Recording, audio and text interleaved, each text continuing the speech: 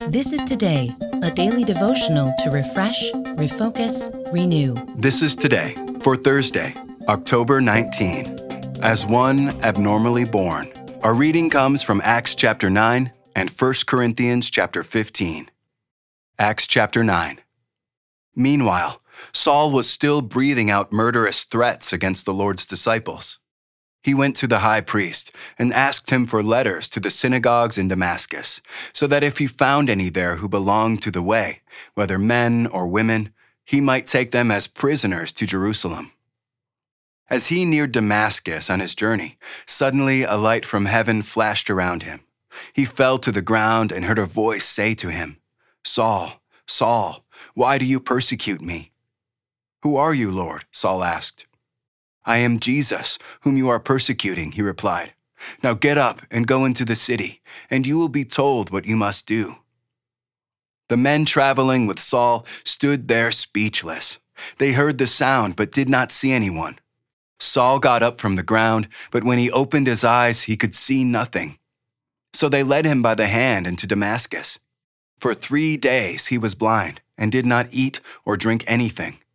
In Damascus, there was a disciple named Ananias. The Lord called to him in a vision. "Ananias." "Yes, Lord," he answered. The Lord told him, "Go to the house of Judas on Straight Street and ask for a man from Tarsus named Saul, for he is praying.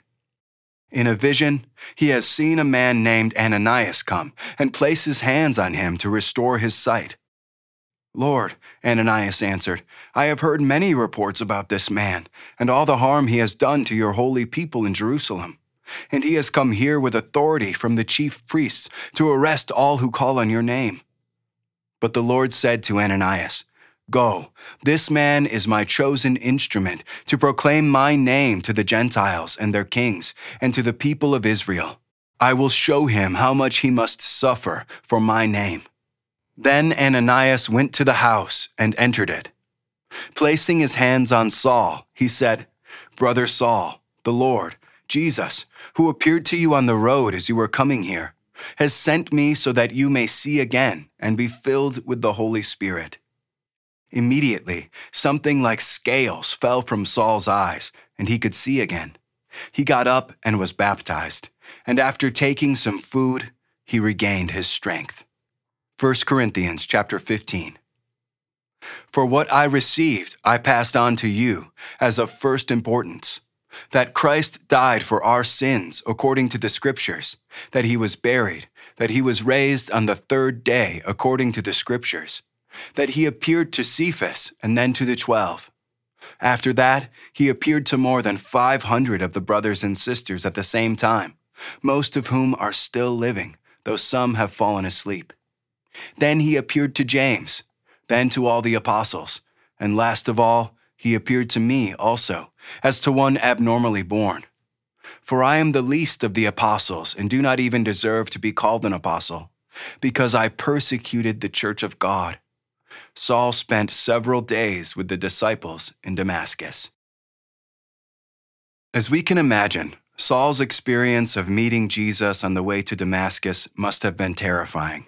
He said later that when Jesus appeared to him, he felt as if he were like a child taken from the womb too early. Being stopped by a blinding light, falling to the ground, and learning that he had persecuted the church of God by chasing followers of the crucified Messiah, who was now ruling in heaven, was all too much. Saul, blinded by glory, had to be led by hand along the rest of the way to Damascus. Then, a few days later, the Lord sent Ananias to visit Saul, and he received the Holy Spirit, was healed from blindness, and was baptized. The book of Acts shows that people come to faith in Jesus in many different ways. The Spirit is free and does not follow a formula. Sometimes the Spirit uses words of Scripture to move a person's heart. Sometimes a person hears the good news through someone else. Sometimes the Lord speaks through a dream or a vision. In some cases, as with Saul, the encounter may be dramatic and even terrifying, followed by a vision and the coming of the Spirit a few days later. In other cases, whole households are baptized, including children who will grow in faith throughout their life. But in all of these ways, the Spirit is at work. Pray with me. Lord, to some of us, you come hovering gently. Others of us need to be knocked to our knees. You know best how to fill us, Lord. Amen. This is Today. Get our free daily devotional on the go. Get it delivered to your email inbox each morning or download our app to your mobile device. Sign up at todaydevotional.com.